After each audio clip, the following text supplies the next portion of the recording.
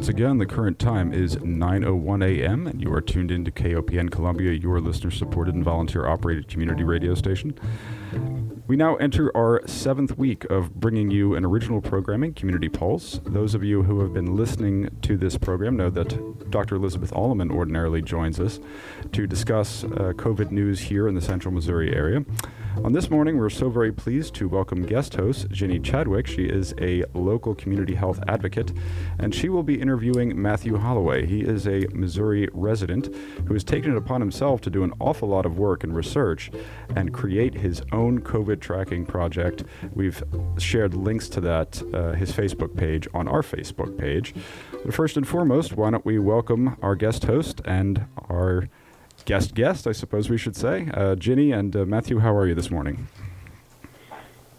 Thank you, Peter, for having me. And Matthew, thank you so much for joining us today on Community Pulse.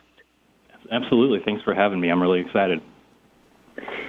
Yeah, so when Dr. Alleman and I first started looking at the numbers and tracking what was going on across, the globe, the country, and especially here in Missouri, there were a couple of real clear data sites that stood out. And so reporting from Johns Hopkins, and, I feel like the numbers, they just keep coming in and they just become numbers to us now as they grow and get bigger.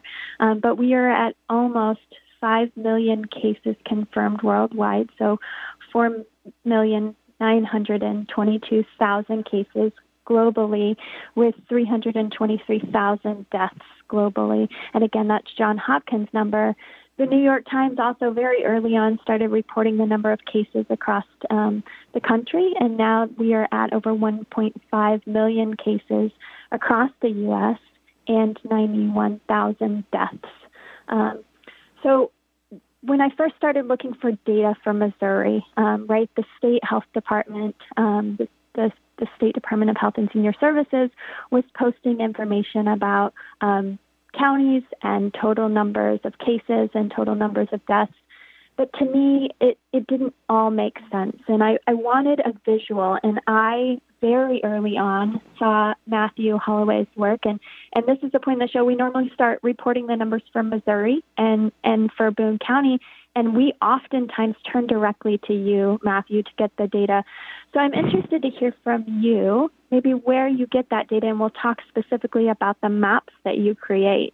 So just starting with the total number of cases. So for Tuesday, May the 19th, you reported that we had 11,393 cases. And for those of you listeners who haven't gone to look at the Facebook page, Matthew does a beautiful map of the state and each county and the total number of cases reported. So Matthew, can you give us a little bit of the background on how you got to reporting this visually and where you get those numbers for cases? Sure. So I think that this project was kind of born out of me being obsessive about really having a good understanding of what's going on. I live in Joplin, a little bit south of you guys here, but back in 2011, we were hit with a just devastating EF5 tornado.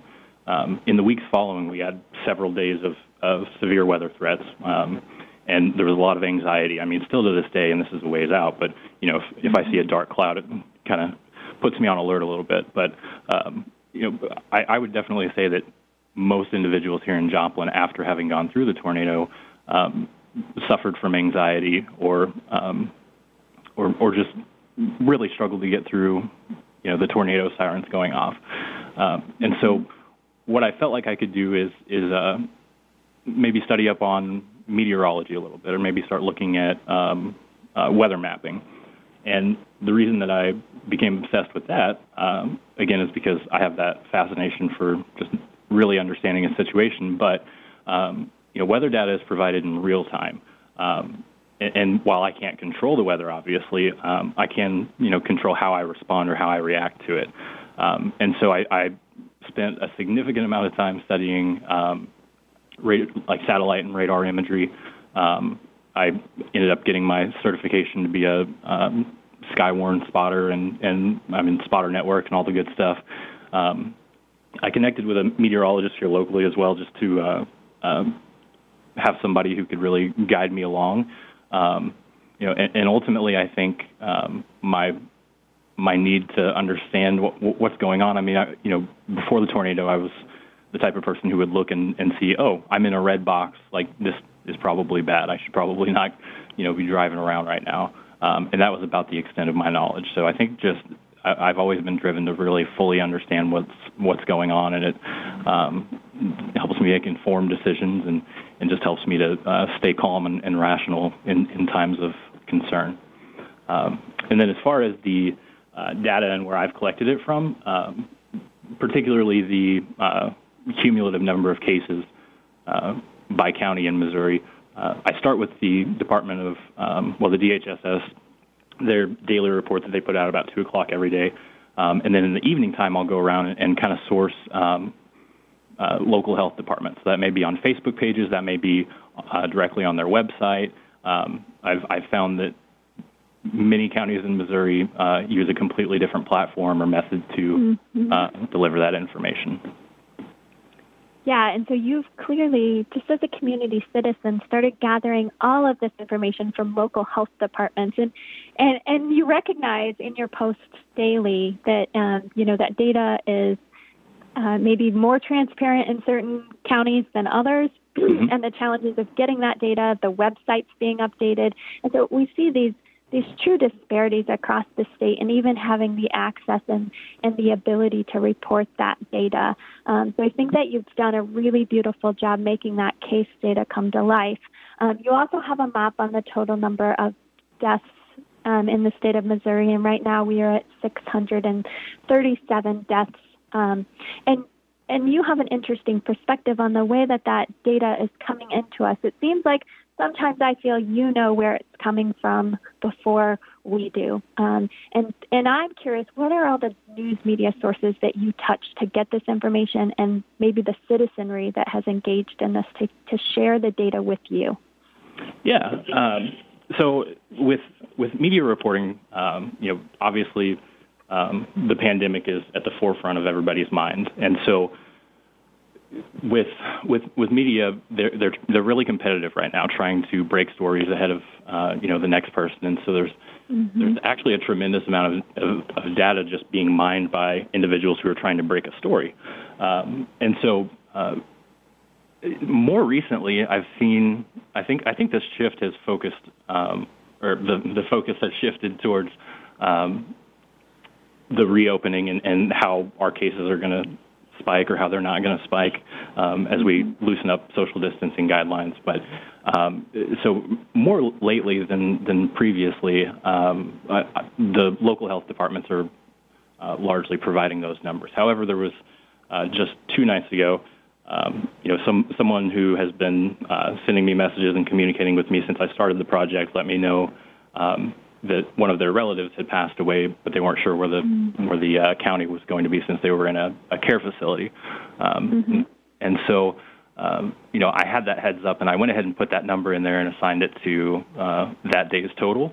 But there have been several instances in the past where someone knows someone who's been diagnosed or knows someone who's passed away because it's, you mentioned earlier that these are, they just start looking like numbers. But as these people reach out to me, it's, these are people that I've grown to know and admire and respect over the last couple of months. And, it's heartbreaking to hear that they're having to deal with that. But they, it does put me in a position where with the state's reporting being so delayed and media outlets maybe not paying as much attention to the new number of deaths as they had in the past, that's been, an integral part of me just getting the data out as quickly as possible.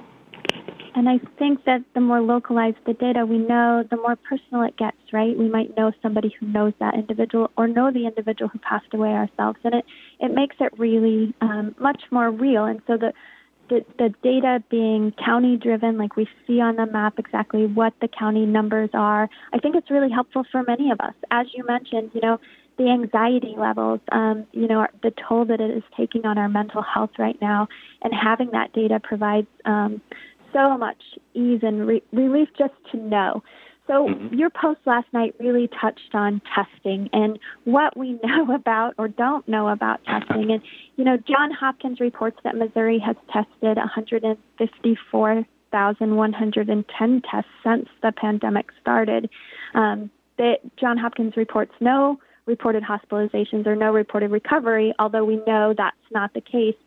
I want you to touch on what you found in your search for testing, because you did talk about our testing numbers for last week for the 7 days was 32,800, and that our positive case report was 3.27, which is very low.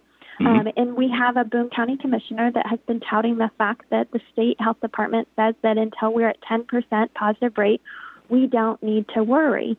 So tell me what you found and where you get your data on testing. Sure. And testing, there's no nationally streamlined agency that's providing testing data.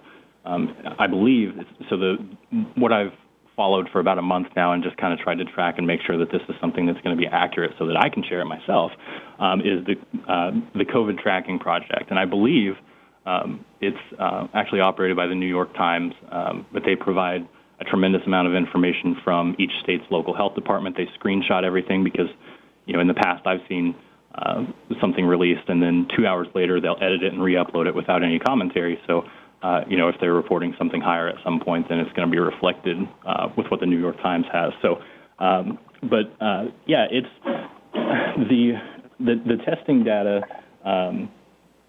And I believe what Johns Hopkins is using on their side is from the COVID tracking project too. Should mention that. But the testing has been frustrating and challenging, and trying to get a good read on what's out there. In some states right now, we're seeing, particularly in Florida and Georgia and Texas, I believe it was, that the potential exists that maybe antibody tests are being considered in the overall testing number. And as those results come in, that's not necessarily an active positive case. A lot of those cases are going to be individuals who may have had it, previously. I don't want to speculate as to how long, but it could be any length of time. And so those, in most instances, those aren't counted as active cases. And so if our number of overall testing includes those tests, then, of course, our active rate of infection or our active rate of individuals who have the virus it could be significantly lower. And I do feel like maybe some clarity from the state level would be great to have on that, just to kind of break it down so we know here's the amount of swab tests we ran, here's the amount of antibody tests. And at this point, you're not finding, because I'm not finding, and so I'm asking the question, you're not finding the data on breaking down the total number of antibody tests. Is that correct? That is correct. I do know that some health departments who have recently started to get some of the information from the state as far as the amount of tests being conducted each day. I do know that at least 2 health departments in the state are counting antibody tests in their overall testing numbers. But as far as I can tell, there's no clear discrepancy, or there's no clear distinction between different modes of tests. Yeah, and for our listeners, I know Dr. Alleman has said frequently, many of us had said, I was sick earlier in the year, it might have been COVID. And for other listeners, you probably heard, my family had direct exposure to a COVID positive person. So I actually did take the antibody test on Monday and got a negative antibody, test. So I don't have the antibodies. I've spoke with several people around the state and the country who have taken the antibody test, and they too have tested negative. I haven't heard anybody who has tested positive thus far, although we know definitely it's happened, that did not know that they had it at the time. So I think that we have a long ways to go in this virus, and the thought that we have a lot of people who haven't had it yet and don't have the antibodies. And so what reopening looks like, we all wonder, right, and how the virus is going to move. You did mention in your post last night that there might be this 50,000 tests per week goal that we're trying to hit. Can you tell me about that? Because, from your knowledge of why we want to hit that testing per week and where we are right now, because we had a 30,000 test average for the last 7 days, and that was high compared to more recently, correct? Yes, it was. Sorry, I'm running some math here before I open my mouth. I don't want to mess that up. So the Governor Parson announced about a week and a half before reopening that 50,000 tests would be needed to safely reopen Missouri. And at that time, I think we were, in fact, I think over the course of that week, we did like 17,000. And then, of course, we went ahead and moved forward with the reopening, but he's continued to say that 50,000 is a good number for us to really to better understand the spread and where it's at. And I did hear yesterday that I think his focus is on the more at-risk population, so making sure that care facilities are receiving tests. But he did say that he had a goal of 7,500 tests per day for the next week, which would put us up over 50,000. That would put us at 52,500 tests. We haven't done that yet. We haven't been consistent. We haven't hit 7,000 tests in all but, I think, maybe 3 days over the course of the pandemic. But, I've heard echoed time and time again from the DHSS and from commercial labs that we have the capacity to test between 50 and 60,000 people each week. But, of course, the availability of sampling kits has not been where it needs to be. Right, and so I want to reiterate that to the public in that, we've talked over and over again about the need for increased testing and the pieces of the process that are missing, right? We didn't have enough swabs, we didn't have enough transport medium. And so right now, national and local news media are reporting that we have the capacity to test more people than we're testing, and that leads us to the question of, when do we start doing, asymptomatic or just, random testing of, certain demographics or certain, high-risk populations? And we haven't got there in Boone County yet, although I know that, getting a test, prescribed or ordered for you is much more readily accessible, but we're not, mass testing very many people in, there's certain instances, right? There's been meat packing plants in the state of Missouri. There's been counties that have randomly issued or done a call for tests. And you point out that even when they offer testing, they don't always fulfill that testing. Can you touch on that, what you've seen in the data? Yeah. So it can be frustrating because down here in Southwest Missouri, we historically we just haven't had an abundance of testing, and currently, or I should say as of yesterday, we have one drive-through test site here in Jasper County and Joplin, and currently it's only for symptomatic individuals or for healthcare workers, and that's really it. And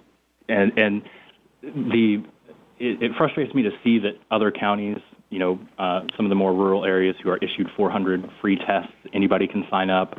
It's a little frustrating that, we're not afforded that opportunity here. But I don't know what it's going to take for people to get out and actually take these tests.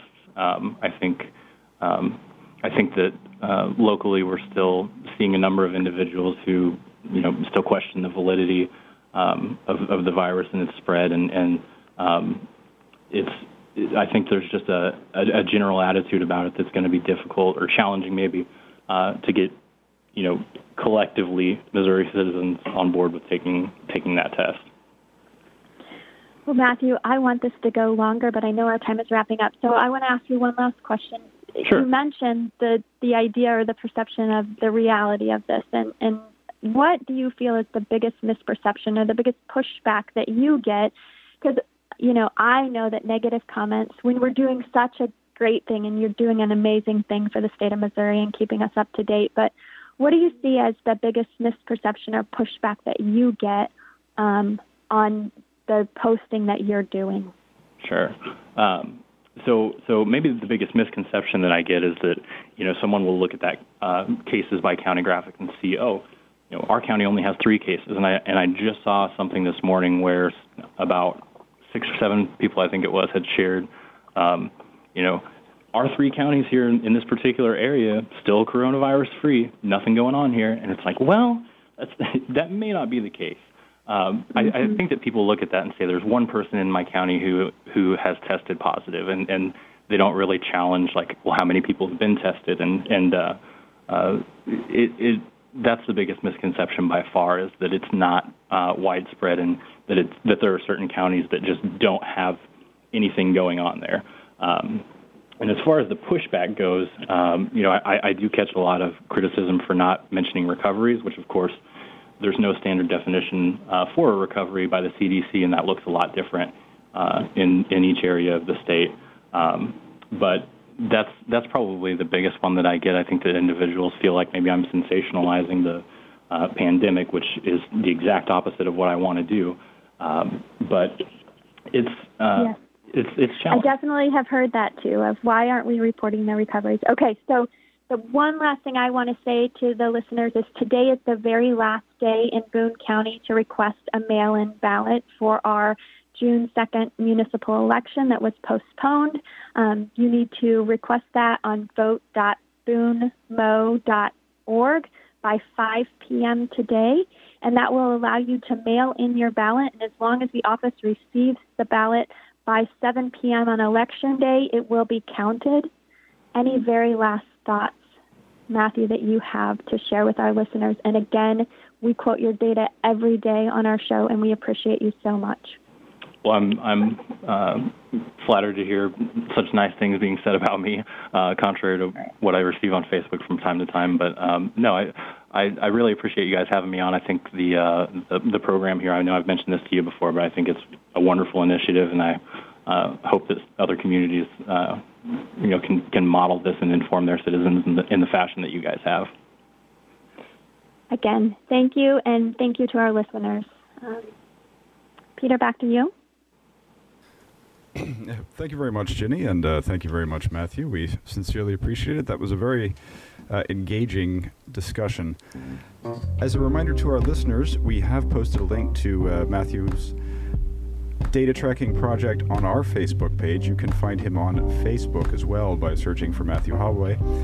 It is a excellent project. It's very long, very detailed, and very well researched. You can get some great visuals and daily updates about coronavirus statistics here in Missouri. The national media can get you so far. The other things like the Bing virus tracker can get you so far. But Matthew is actually assembling data from individual health departments, so it is quite up to date. Once again, thank you so very kindly and sincerely for tuning into Community Pulse. We are your community radio station, 89.5 FM KOPN Columbia. Coming up next, we have an abridged episode of Background Briefing. As always, thank you for joining us, and we'll be back with Community Pulse tomorrow at the normal time, 9 a.m. Pleasant day, Columbia.